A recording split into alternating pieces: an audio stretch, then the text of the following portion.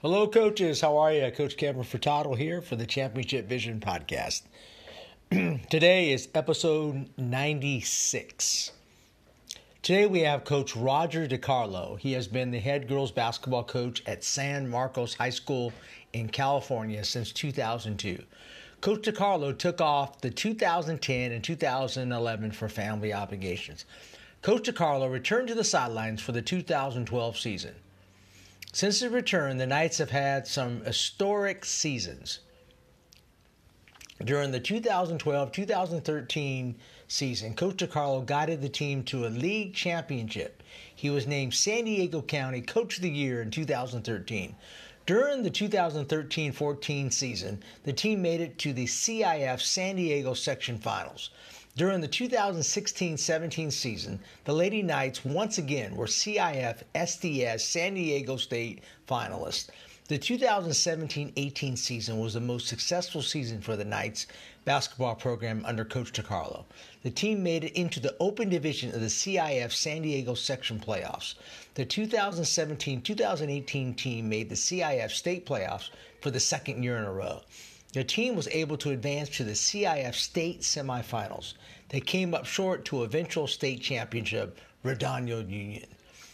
Coach Dicarlo was named Cal High Sports Division II State Coach of the Year for the 2017-18 season. During the 2018-19 season, the Knights under Coach Dicarlo were plagued by injuries. The Knights entered the playoffs with a losing record. The Knights then went on to win 3 straight playoff games to once again get to the CIF San Diego Section Championship game. They qualified for the CIF state playoffs for the 3rd straight year and were able to get to the CIF quarterfinals. Coach Dicarlo's high school coaching career also includes being the head varsity coach at Hoover High School and leading them to back-to-back league titles. He has also coached lower levels at Madison freshman boys and Claremont JV girls.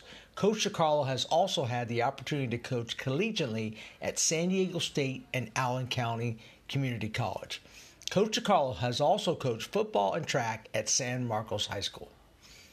Coach Dicarlo is also a computer graphic design teacher at the school. Roger and his wife, Nicole, have been married since 2007. They have 3 kids, Travis 10, Addison 8, and Bryn 7. Yeah, I'm so excited to have Coach Dicarlo on. First of all, I love talking to coaches from various states, particularly California. California literally is a country in its own, but they have some great coaches out there in California, some great teams, some great players, and I just love to hear different perspective on how the game is promoted, how the game is played, how the game is taught in different states. I think you're going to really enjoy Coach Dicarlo's insight into how he's building his program. He calls it the system, and he's going to talk about that here on the podcast. Coach Dicarlo, welcome to the podcast. Here from San Marcos High School. We're so excited to have you on. Hey, Coach, tell us, you're from California, San Diego area. Tell us about how you got involved in the game and how it kind of ended up where you are right now at San Marcos. Well, just like Coach Kiernan from Modern Day, I kind of listened to his podcast the other day, and he mentioned he had a high school coach that was a role model. And my role model was Gevelith growing up, and he was our high school basketball coach and taught on campus. And I thought that's kind of what I wanted to do when I grew up. I wanted to be a teacher and coach, and kind of followed his plan. I coached locally. I coached my brother was 10 years younger, so I started coaching like t-ball. And then my good friends played basketball, and I really liked basketball as well. It was a fun sport. Even though I didn't play in high school, I just enjoyed the game and the strategy of it all, and just kind of started coaching youth leagues. I mean, I coached the YMCA for a couple of years, and then rec centers and wherever I could to get some my skills up. And then I got the opportunity to coach at Madison High School, local high school, freshman boys, and had a lot of fun, but didn't make any money. And, I was going to school, and then I got the opportunity to coach girls at Claremont, which is a local high school as well. And, they paid. So, when you're 21, 22, the $3,000 stipend is a lot. So I switched to girls, and, that was 1994. And then, been coaching ever since. And, had away in the last 30 years. Yeah, it looks like I just really like what you're doing with the program. I have a chance to kind of really study you a little bit before the podcast. I'm really going to pick your brain on some of the things you're doing. Matter of fact, I kind of stole your video. I love what you're doing with video. I really want to pick your brain on that. We're actually going to kind of steal your idea about doing a little pregame video, man. I absolutely love that. Tell us about the key mentors in your life. I know I have a bunch of coaches that I stay in contact with. Who are some guys that are a big influence on you? Well, obviously, my high school coach, Rick Eveleth, like I said, I didn't play for him. I played football and, was just a manager for the basketball team. What's funny about him is, he was just a good guy, and he ended up coaching a college class when I went to college, and he was in my college, coaching basketball class. And it was kind of funny to see him nervous. Like, he was actually nervous. So he was making fun of me a little bit to kind of, ease his nerves. And I got the opportunity to coach at San Diego State my senior year at State. And so I got to work with Barb Smith. Learned a ton from her. I mean, she's one of the legends around the country. Everybody knows who Barb is, and she was at Minnesota, and she's been around. She was at Colorado, but she was our head coach at State.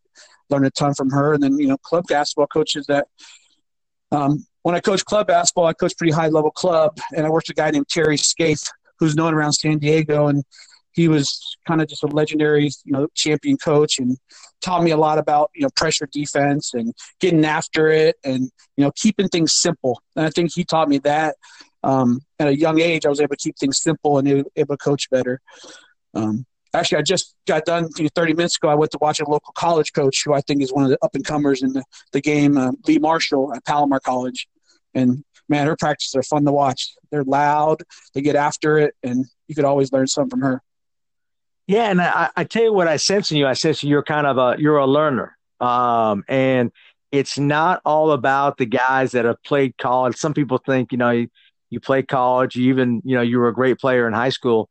That doesn't equate to being a great coach. You seem like a guy that really, really loved the game, and you really learned the game, and you continually learn, right?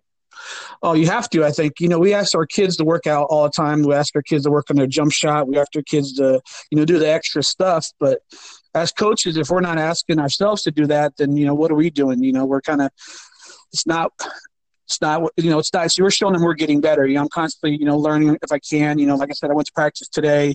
Obviously watching videos, reading books, anything I could pick up on, especially because I didn't play. And I think I see the game differently, so it's an advantage on certain things.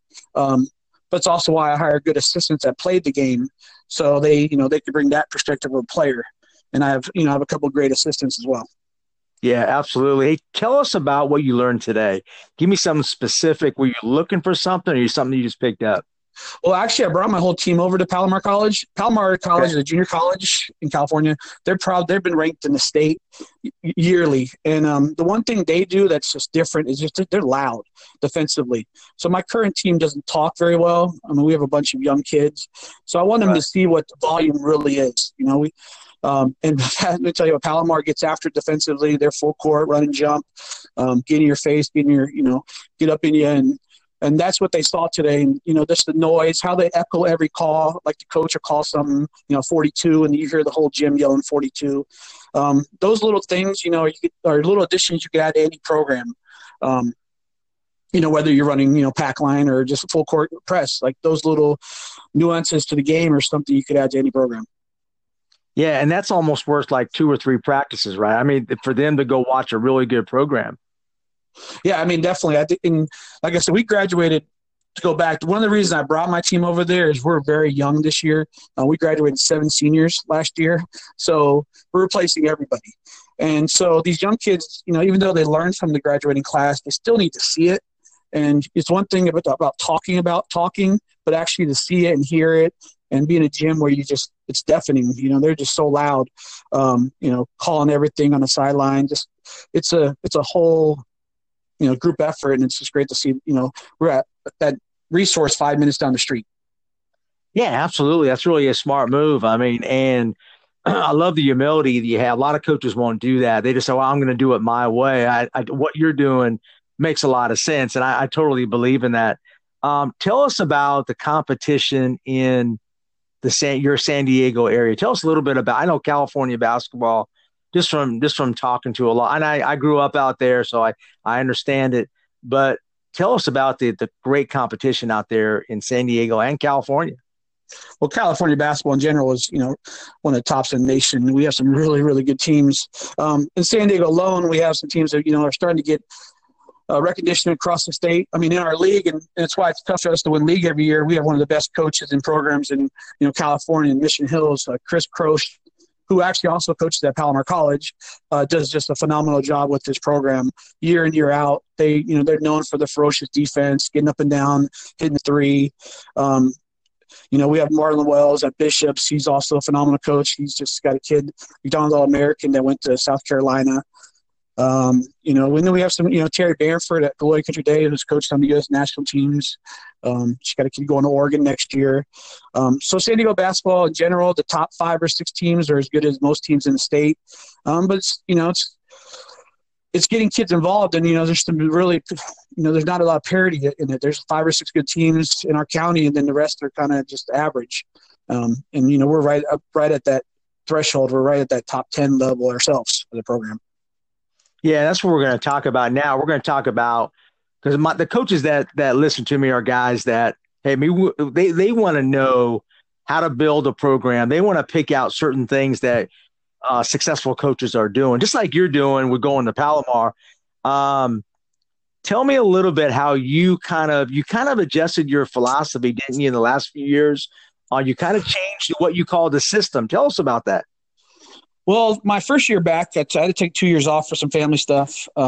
And from the 2013 season on, I've been back. In my first year back, we had a kid that was really talented, and she averaged like 28 a game, but we were losing. We weren't winning. We weren't being competitive, and we didn't have a lot of fun, it seemed like, on the court. If she had a bad game, we were down. And so we call it the system because it's just what we've done, making the extra pass, doing it, catching and shooting, driving for somebody else, kind of like the Popovich, half second offense that he talks about, being ready to catch, shooting thing. And so we wanted to open up to everybody because it became just a one-on-one game with her. And so we kind of studied anything we could find. We went to a dribble drive kind of offense, and then we were able to get more shots for everybody, and she still got her 20 points a game. And it made us a lot better program. And so since then, we don't really want a kid's going to score 25. I mean, it'd be nice, but we're going to have 3 or 4 kids going to average 12 a game. So if you ever look at our stats for the last 3 years, we don't have a kid that's averaging 16, 17. We have 4 kids averaging 12. And trusting the system is trusting each other in everything we do, defensively, playing help and getting over. But also trusting the system means making that extra pass because that's the right pass for our team and our system and what we do. And I think that success is, shown the last couple of years because, we don't have a 30-point scorer, but we have 4 or 5 kids that could put the ball in the basket because they're getting the easier shot. And it's something, we've built all the way down to our middle school level now that, they run the same offensive system, but they're learning how to share the ball. And I think that's one thing, it's a lot more fun for them because they all have a chance. Yeah, I really like what you said there because we actually made some similar adjustments too. We have one girl that is already being looked at by Mercer out here, UGA, different schools. And we started to make a difference when we went to – that's why I want to pick your brain on your offense. We run a 5-out, but we'll probably do more 4-out. Talk about your influence of Harry Peretta from Villanova. And because I saw some video on – I really like what you guys are doing on your spacing, your driving. It seems like you're developing really good shooters. Tell us about your offensive system. Well, I don't know about you or anybody, but Harry Peretta is amazing. Like his clinic videos are worth Harry Peretta. I mean, his first DVD came out. He was talking about his zone offense, and his zone offense is phenomenal. It's just it's a simple offense. Running, and we call it Nova. I mean, it keeps it simple, and it's a lot like our motion. So we're not teaching as much, and actually we'll run it. And I mean, not teaching as much, but we're not, spending so much time on our zone offense. Our zone offense kind of mimics our man offense. So you're being more wise with your time. But Harry Potter is amazing. His coaching style. Once again, he's his 41st season at Villanova, so it's somebody you obviously can learn from. So his numbers. He's got a numbered motion offense, and I think that's one thing he may be known for. And I know Jay Wright probably's watched a couple of his practices and stolen stuff from him. But he runs every action as a number, and so number 1 is a basket cut. Number 2 is a screen and curl. Number 3 is a screen and slip. Number 4 is a screen or slips. Number 5 is a flare screen. Number 6, we run a pick and roll. So we've adjusted a couple of things. So anytime the passer is a post and passes it, they screen and roll. 7 is a flare slip. 8 is a dribble handoff for us. So we call it, 8 is our dribble handoff. 9 is a dribble at back door. And my new assistant coach is played at BYU, sorry, and their head coach was assistant coach for Rick Majerus, and so she was a big motion guy, big motion guy. So we put in 0, which is just screen and filler. And so she wants us to run more motion, screen game.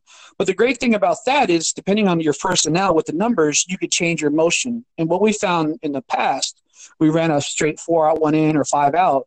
Sometimes our kids would get stagnant and not moving. And so as a coach, like Perrietta says, we can call something we see from the sideline. So I have a little bit more control. Like I could run a 5, which is a flare screen in our quick transition to see if we get open shot for somebody, or if we could run a 2 for a mismatch. I think it's one thing I've done the last 6 years that has just changed the way I've coached. I think it's the best thing we've done. We've had college coaches come by and they start hearing our kids talking numbers. I start teaching at the 6th grade level our number system so they have an idea. And I'll keep it simple, kind of like the read and react. We'll run 1, 2s, and 3s, or just whatever we need to run. But it's one of the things we've done that I think has been the best thing offensively for us. Yeah, and tell us a little bit about, because I love what you're doing with that. We don't call it numbers. We have just simple one-word verbals. Like a Utah or whatever, for pick and roll, things like that. What's the advantage? I know you have some 3-numbered calls, right? Right. Tell us a little bit how you're a little bit more detail on your number system. Well, what I like the best about it is we run it like football, and I'm a football background. I've coached football for 10 years. Once I started having kids, I gave up football. I chose to stay with the basketball program. So with football, you could run a lead, a 33 lead. You could run that out of 7 formations. Well, why can't you do the same thing in basketball? So we decided we're going to run a 1-4 high and run our number system. So we'll run a 5, which is our flare game, into out of a 1-4 set, or a 1-3-1, or a 4 out, 1 in, or a 5 out. So we'll call a formation, and then we'll call a number to get us a quick hitter. So one of my favorite plays is pistol 8. So it's 1-3-1, and then we run a pistol screen, which is an 8 handoff, and we come off the top and it's a pick and roll. So for us, it's more like football. We can run more stuff, more actions, and the kids aren't thinking as much. They're just playing, and I think that's nice. And then the other thing, like you said, we have combinations. 6-1-9, which is our motion. It's just a basic passing game. So it's 6 actions, which is post players, on ball screen. 1s, which is basket cuts, and 9s are dribble ats. So it's basic passing game motion. And then we'll run a screen game, which is 2-3-4. So that's just all like screens. And actually we added 0 this year, but 0, 2, 3, 4 is all screen game. So I think the benefit of it, just like the read and react, is you can be flexible to your personnel. And I think that's one thing that helped us last year, because we had so many injuries that, we were able to just change up our number scheme to who we had. If we didn't have a post player, we would switch up our numbers. So you stay in that one possession, you stay with that number system. You change it. Because I don't make a lot of calls. I kind of allow my team to kind of just play with a lot of freedom. I'll make calls like on dead balls. Are you making calls and they stay in that call for the entire possession? Yeah, so we'd go like 6-1-9 is our base last year. So that's basically our passing game. Okay. The 6 actions, 1 actions, and 9 actions. So like I said, 6 is pick and roll for whoever the designated screener is. It's usually our post player. 1s are basket cuts, and 9s are back doors. So that was our base last year. This year, our base is going to be a screen game, which is 0, 2, 3, 4. But that being said, we could run a quick hitter, for example, like I can run a 5 action, and then we fall back if the 5 doesn't work into a 2-3-4. It sounds more complicated than it is, but I think with our training, we've taught our kids so many numbers and how it works. It's made it nice from the sideline to be able to kind of switch things up quickly. Yeah, I mean, it's a great system. Matter of fact, I'm really looking to adopt some of that. So, hey, every person I'm stealing from, every time I listen to all you guys, man, I'm stealing one or two things. So, hey, don't take that personal. Yeah. Well, when I say it out loud to sometimes the coaches or you in this podcast, it sounds really complicated. But what's great about it is, like I said before, like you start hearing kids say, "Hey, hit me on the 4." And you start hearing the kids on the sideline, they're talking numbers, or they'll watch a game or watch practice. Hey, they're running 1s here.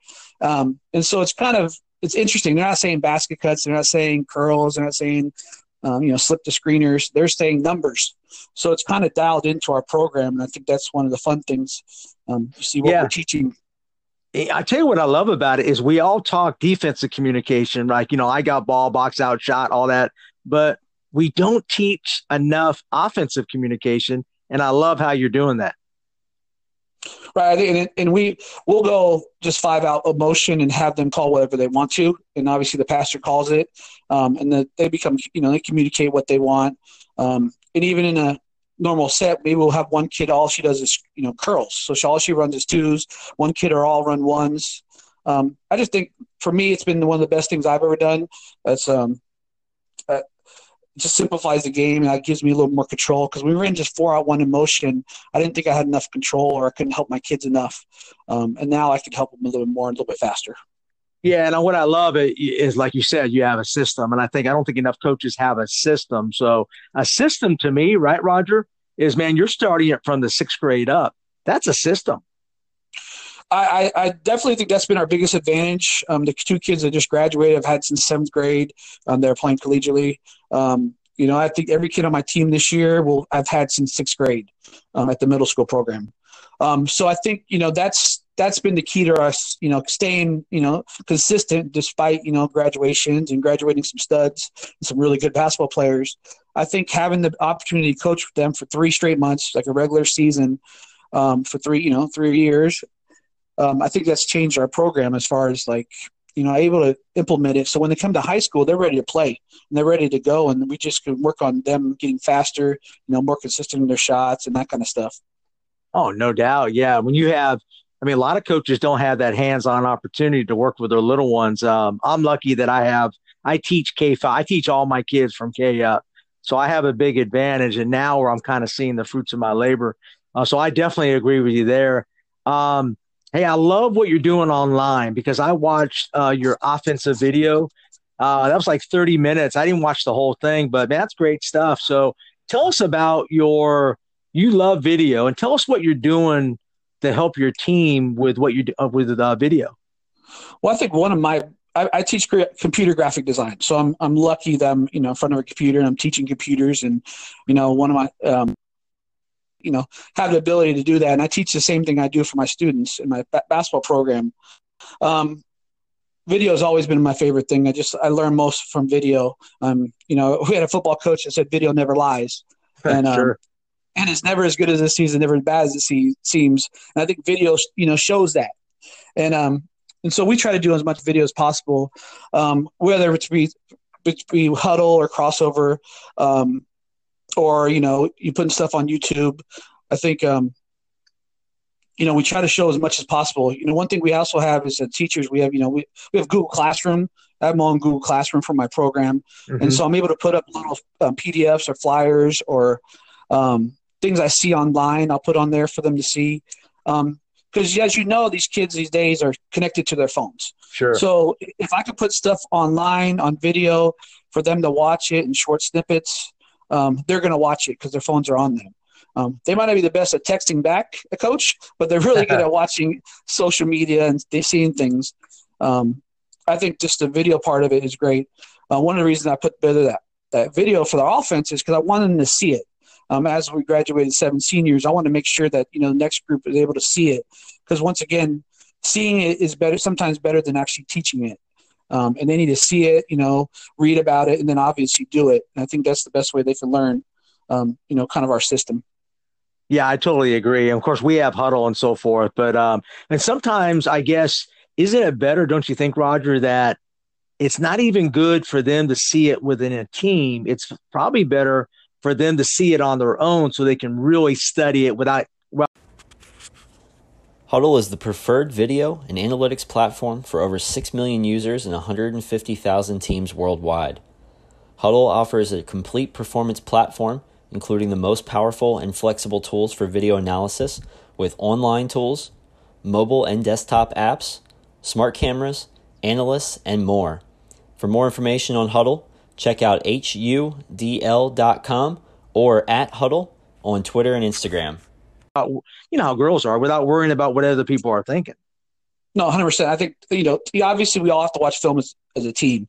But one thing, from coaching college was able to, and, the individual meetings with the kids, because you could actually point out. And I try to do my best if a kid has a bad game. I'm blessed to be a teacher on campus, so I can call my kids in during lunch and talk to them before school, and I can sit down and watch film with them, explain what I'm seeing. And then we use video for everything. I think we do obviously for teaching is the best thing, video.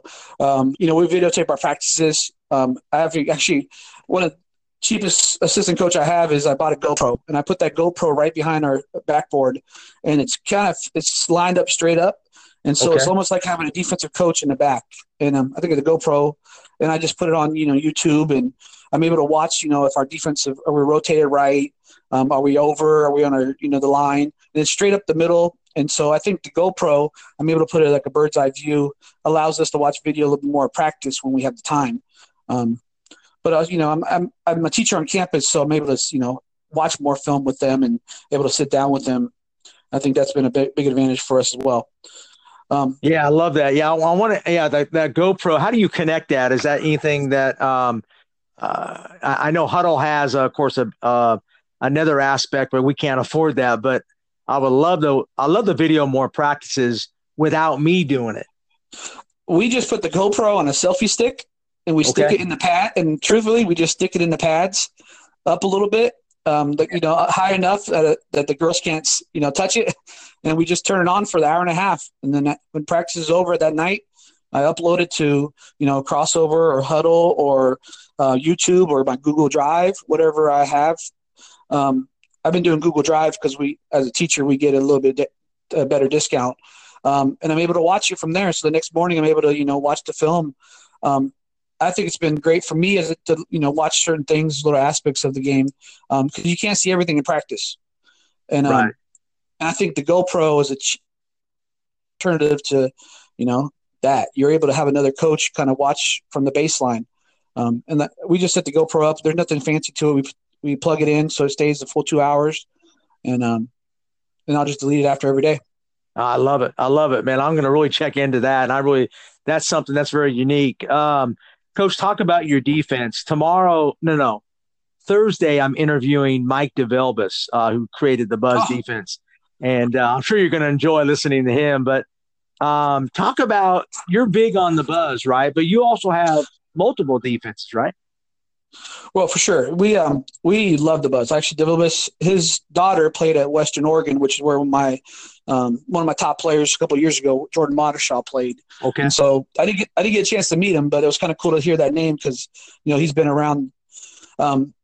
He actually Russ Davis at Vanguard, who's probably one of the top college coaches on the West Coast. I think Coach Kieran mentioned him as well. He also runs the Buzz, and so we actually took our team to watch them play last year on the way up to Ventura for a showcase.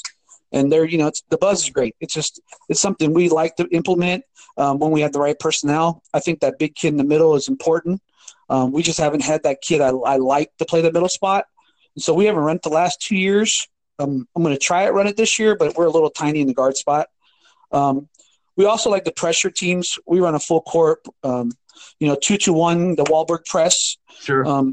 But just like, Steele and Perrietta's offense, we've modified it to fit our personnel and kind of like what I like. Wahlberg's press, has some great features to it to the front side, but I changed up the back side a little bit. And we just want to be aggressive defensively. We like to get after it. We want to force tempo. I'm not a full system Grinnell style team, but I want to, try to create more turnovers and more shots for us. And the more we get defensively after people, the better we could be long term. But the Buzz is a great defense. I mean, something that I want to run more. If my guards can get after a little bit, would be great. Yeah, we really believe in the pressure. Matter of fact, we run a 1-2-2 ball press and 1-3-1 half court trap, and I like the kind of change defense. We're always pressing, coach. I mean, we don't have great athletes. You can still pressure without great athletes, right? 100%. I mean, you watch. One of the things I've been studying this year was this summer was Doug Porter's Grinnell system, his system that he ran at Olivier Nazarene. Yes. I've been studying his system. I got the Dr. Barber's videos. But I haven't committed to going the full system. But I love the idea of platooning our guards and have them pressuring full court. They're talented, but they're not as talented we've had in the past. I've had 2 5'9" guards last year at my point guard and 2 spot, and they're both playing collegiately this year. So we shrunk a little bit. We're 5'2" now across the board, and so it's really it's going to change our style a little bit. I mean, I still have some size in the backside, but I think you can pressure. I think it's all about the mentality. I mean, I talk about my offense. I'm aggressive, but defensively, I have that same football mindset. Like, I want to get after you guys. I want to get after, play faster than you want to play, make you guys speed up and make people play our pace. I think I saw something today. They're playing us, now we're not playing them. And right, we want people to play us. Like, we want to dictate the pace. And one thing we did this summer is I kind of implemented some of the pace that Dr. Barber talks about and Mr. Porter talks about, like getting after it, subbing often, just full court, getting after it.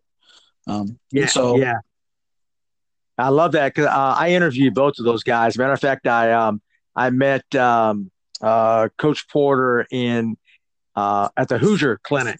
My friend runs, and great guy, man. He'll answer any of your questions, and he's a great guy. He's probably the most underrated coach in America. That guy has a wealth of knowledge, not only about the system, but just about basketball in general. So I highly recommend him. No doubt. I just finished reading another System Chronicles. I don't know if you've seen that. He blogged his first year when he was a first year assistant coach after he left Olivier Nazarene. Yes, and it's online and it's great. He blogs about every day, all the struggles he had with the system. And even though it's the system, you could see things that you could implement in your own program, like all the faults he had and how he thought kids, assumed kids knew stuff and they didn't. And I think it's like 45, 50 blog entries, and it's just great. Everything's it's like a book. Yeah, I haven't seen that. I want to make sure I get that. Send me some information on that if you could, Coach. I definitely want to check it out. For sure. It's something. When I was studying, like you said earlier, I study as much as I can. I find anything I can find on if I'm deciding I'm going to go on Dribble Drive, I'm going to read everything I can on Dribble Drive. If I'm going to go with the Harry Perrietta offense, I'm going to find anything I can run on Harry Perrietta. I think that's our job, is to be the masters of what we're teaching. Yeah, no doubt. Yes. Yeah, I totally agree with that. I also love your practice philosophy. You were your system's based on the games-based approach, which is kind of a not necessarily a new model, but I think a lot of coaches, and of course Chris Oliver's the kind of the creator of that. Talk about why you use a game-based approach to your system. Couple things. I think the kids these days aren't playing enough basketball in general. And so we want to get them as many touches in a game-like situation as we can. So whether it be in 2-on-2, where they're getting a lot more touches and they're working on their two-man game, pick and roll or dribble drive or dribble handoffs, or 3-on-3, we're working on our screen game, or 4-on-4, which is more of a putting everything together, and with 5 and in the post. So we just felt like we got more kids touches, and I think playing scrimmage in 5-on-5 is obviously important, but, they're not getting enough touches in a practice. And I need, all my kids to get touches and get better. And, we could drill to a certain point, and, dribbling 1-on-0 is great, dribbling 2-on-0, but dribbling 1-on-1 is so much better for the kids because they're feeling the competition level.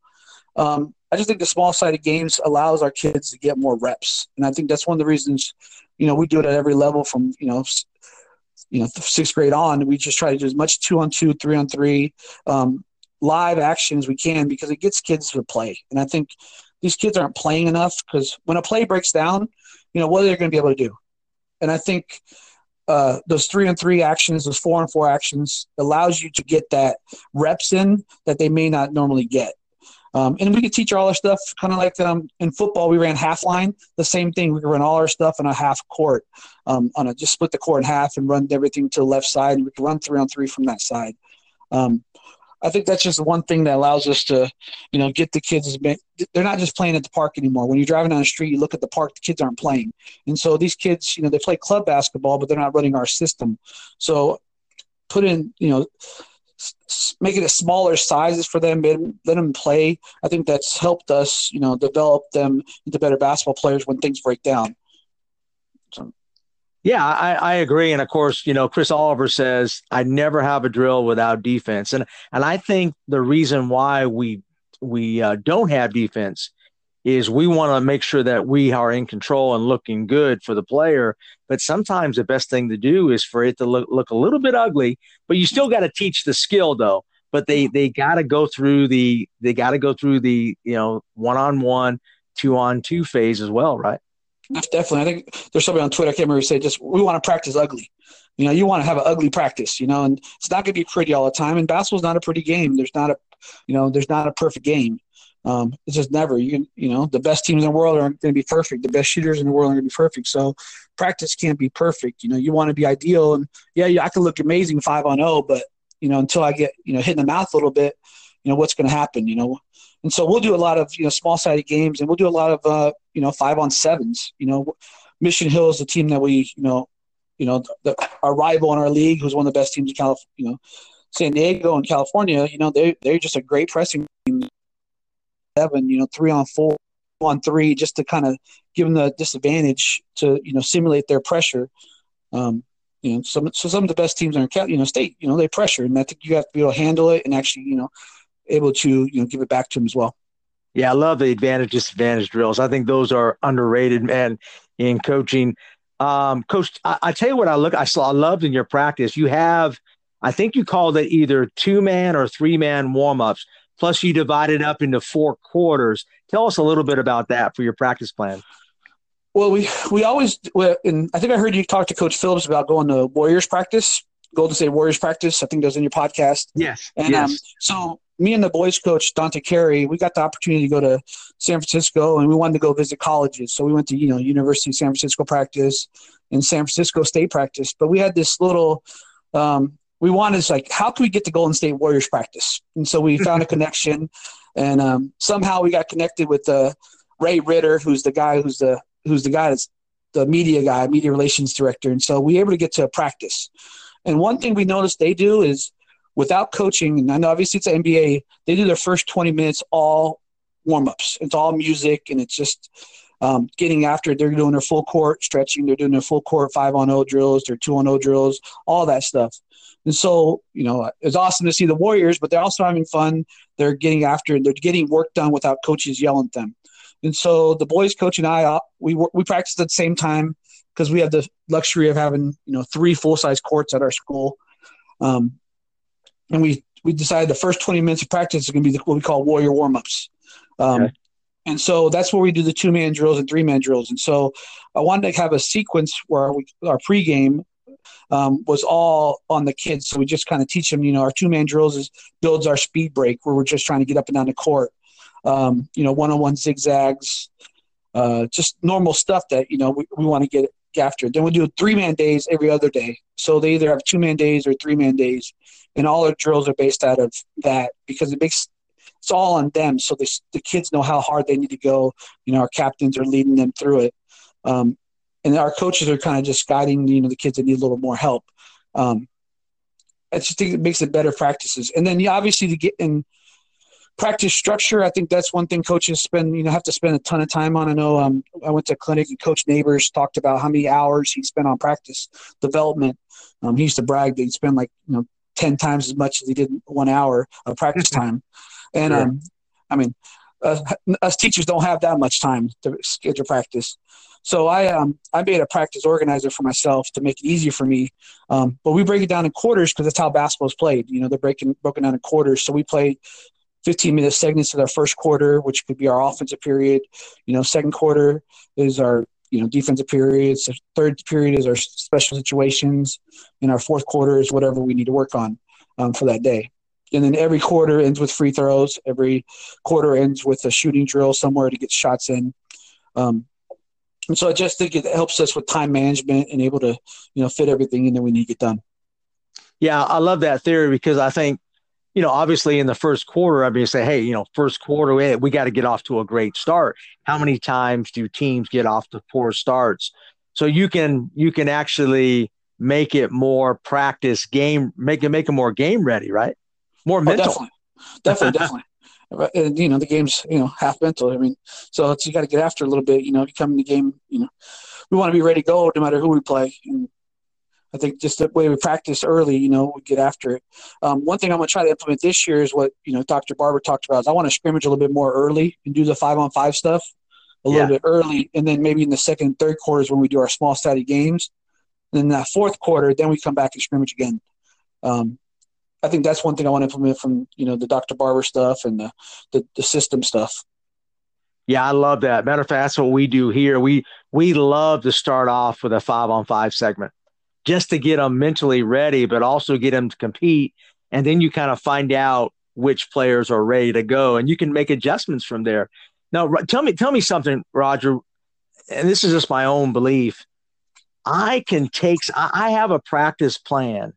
But if I see something that is contrary to what maybe I had on my plan, I'll do it simply because I think the eyes don't lie. And that's how I coach. I make adjustments just like I do in a game. What do you think about that? I think you have to. I think, some coaches are going to stick by the book and stick by that plan, but the best coaches are going to adapt just like a game. I think you have to adapt your practice. If you see something, then same thing in a game. You saw something, you'd have to change. Being able to make those adjustments is what makes, the difference between a good coach and a great coach. You have to be able to make that adjustment in practice. If you feel like you need to spend more time on a certain drill or certain aspect of the game, I think that's a no-brainer. You can't be locked in on your practice plan. It has to be a general guideline of what you're going to do and what your emphasis. But obviously, I think if you saw something that needed to be changed, I would 100% change it and need to be emphasized. Or, do we need a more up-tempo drill instead of this next drill? Or is our practice, I have a list of 5 drills that we do. We call them energy drills, and we just throw them in. If I feel my practice is a little low, I'll throw those energy drills in, and we'll do them for 2 minutes and bring the energy of practice back up right away. I think those are never in my practice plan. Those are just in my hip pocket, ready to go. We're doing Tonganoxie drill right now, and it's a 2-minute, 80 layups in 2 minutes drill. So we I have my practice plan as a general guideline, but just like in class, your lesson plan is not going to stay the same always. Some could happen, some's going to be adjusted, some you need to see. You might have to teach something. I think that's what, as coaches, we have to be able to adjust. Yeah, and I guess coaching is really, right, Roger, it's more of an art than a science. It's both, but I think it's a lot of art to it, right? I mean, you got to have some feelings. You got to think through stuff a lot. I think with experience, I mean, you've got 30 years in a game. I've got, 30 years in a game. I think you have to be able to see things. You know what's going to happen. You kind of have an idea. I think you got to be almost a, forecaster what's going to happen. And you know what's expected. These kids, they only have 4 years of high school and they don't see it. And it's our job to have them see it. And so I think, I think it's not what we know, it's what they know. And I think I've heard that a couple of times. And it's our job to make sure that they see it and they're able to do it because that's our job as coaches. Our job is to teach them what we know, what's going to make them successful on the court and off the court. All right, cool. Hey, but I love your term energy drills because I have a coach out here in Georgia that's one of the best ever. And he doesn't run his kids like on the baseline. He does those, I don't know what he calls it, but he'll have like 20 minutes of just full court. And if one person's not showing effort, he restarts it. Yeah, I'm a anti-runner drill, and I mean conditioning just to run, like punishment. The kids, my kids know we only run for 2 drills, and it's just because of just a score has got to be made. But I'd rather have them do full court zigzags, that's full sprint, full zigzags, or full court layups at full sprint, or full court 5-on-0 full sprint, than just running. I think we only have a limited amount of court time, so if you're spending 10, 15 minutes on just running, obviously it's important.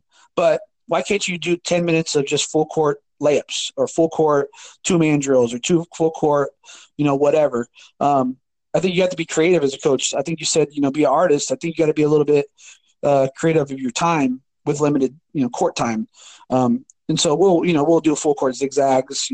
We'll do whatever we can to, eliminate just running, because I think that's just something that's, you're wasting time up there. I don't want to waste time. I want to be more efficient with our time.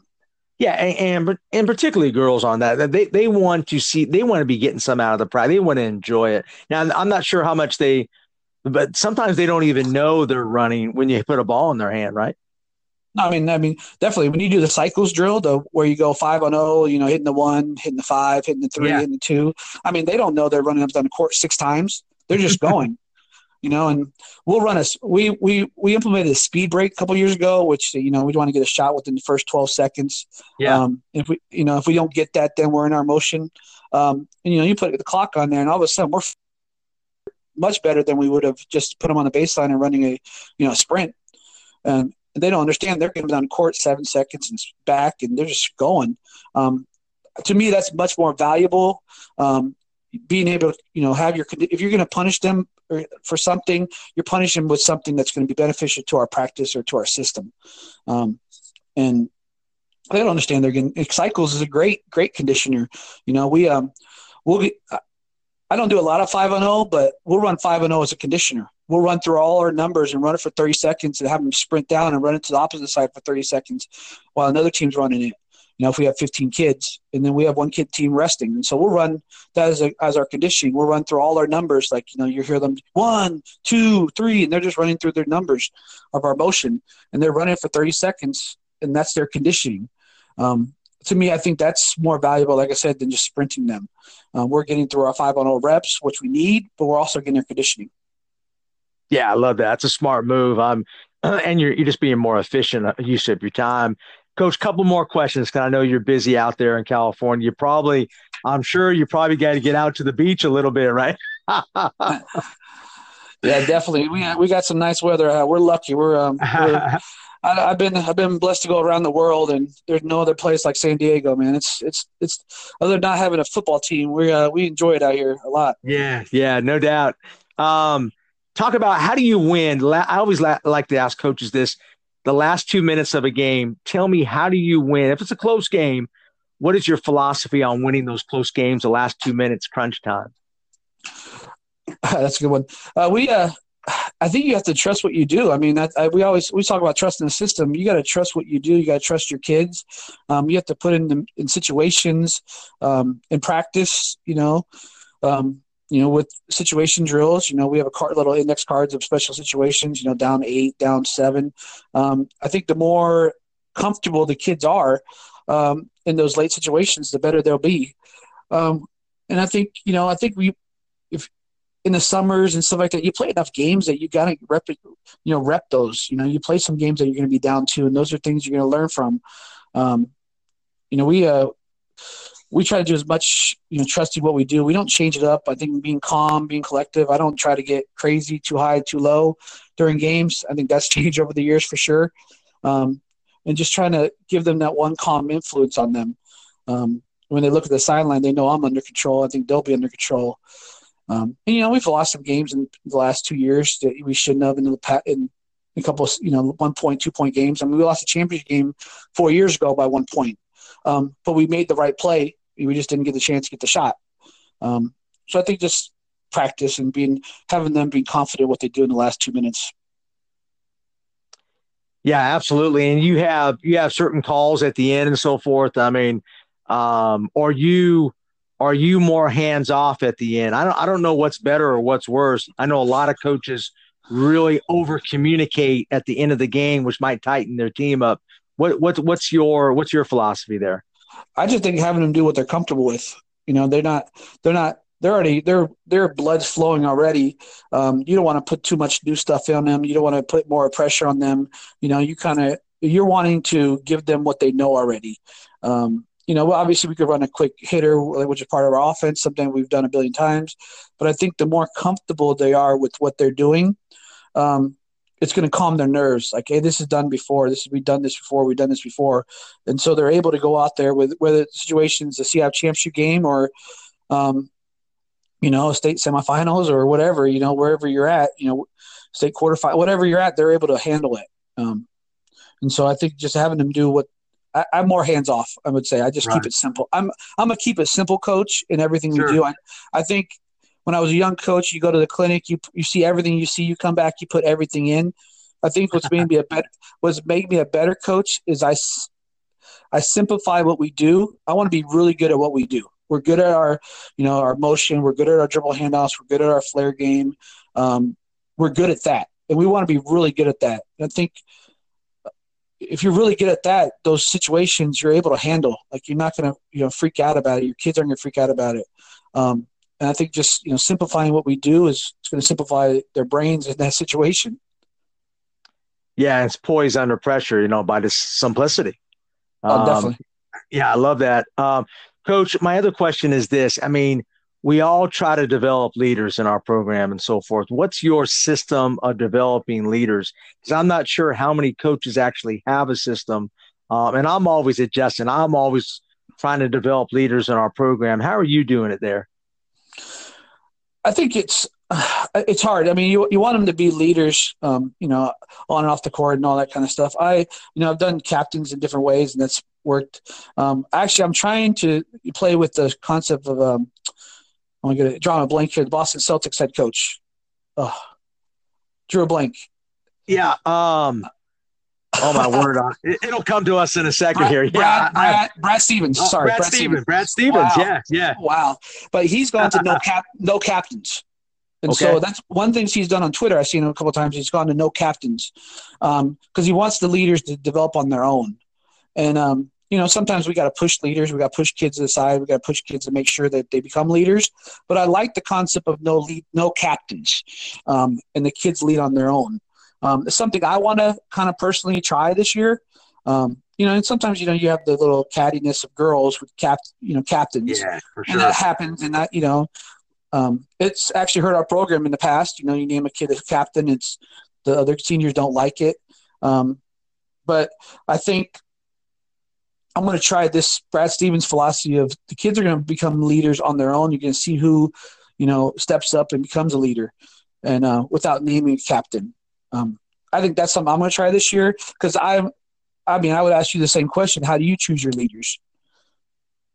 Well, actually, we have a vote on it, but we also have the girls fill out a resume and actually apply for the job and so forth. But I tell you, I love what you're saying about that because the leaders will always show up under pressure, right?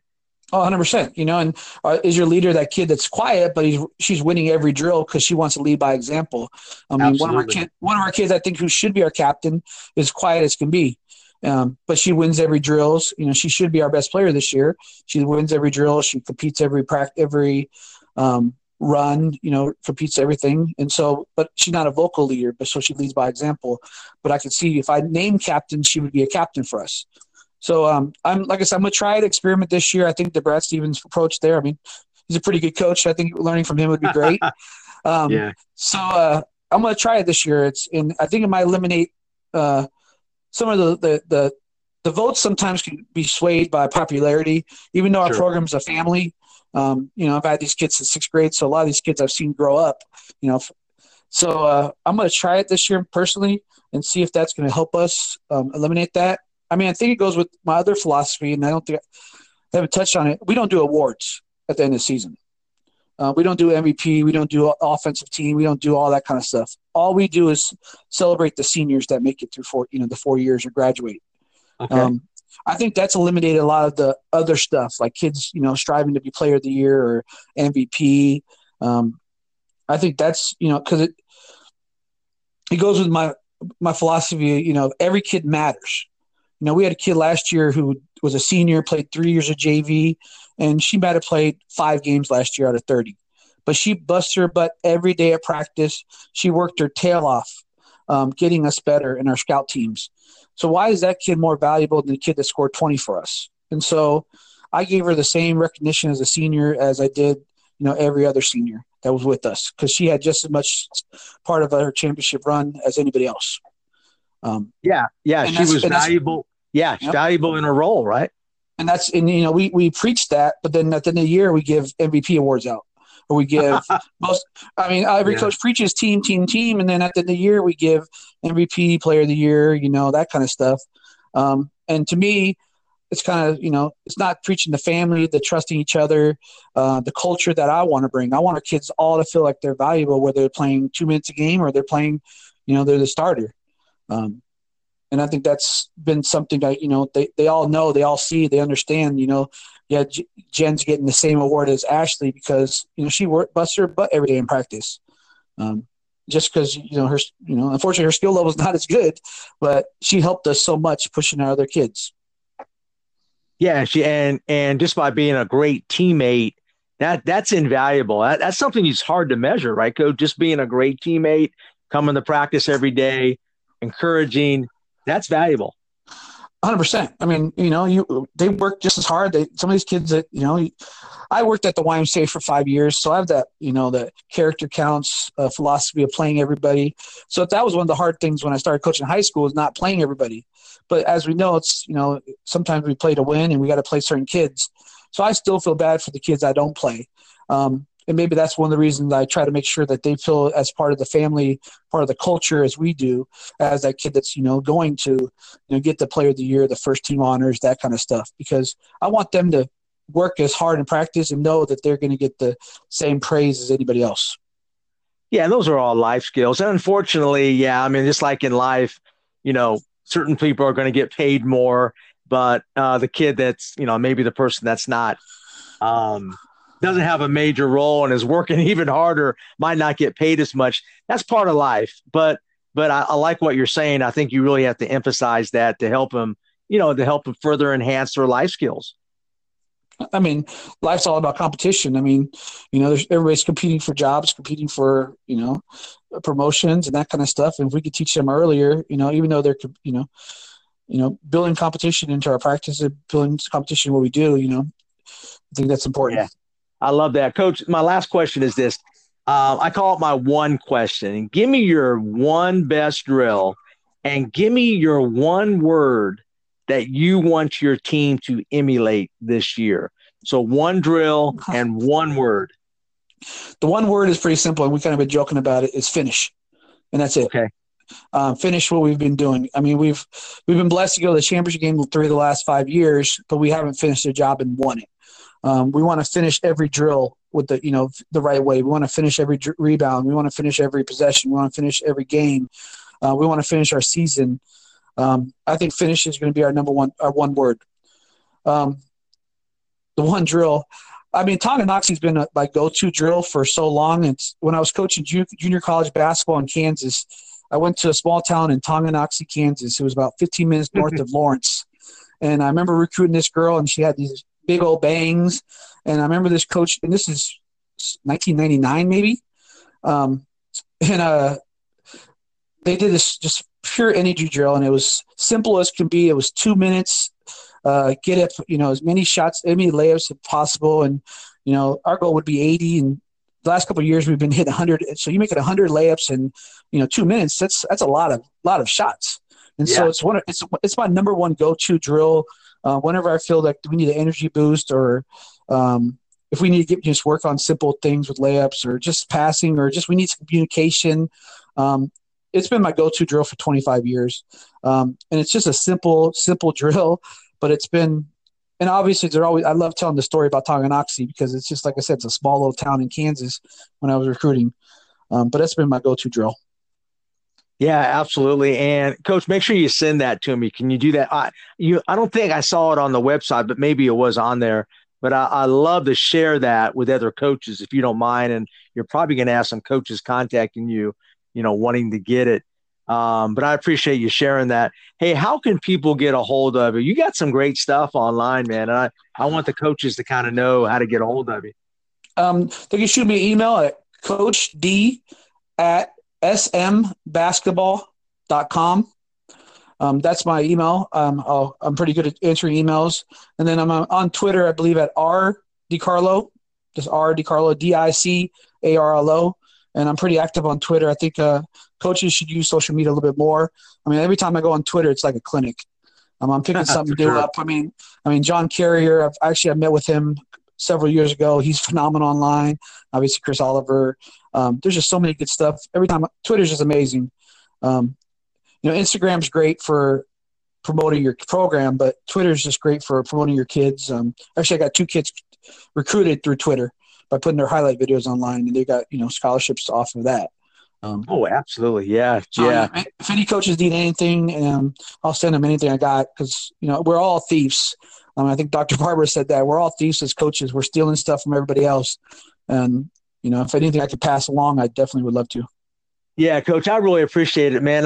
I really want you guys to finish this year. So I'm going to be keeping in contact with you, and I wish you guys the best. I'm going to keep reading about what you're doing in your program. I've already stolen a couple things, but I appreciate you coming out and sharing with us.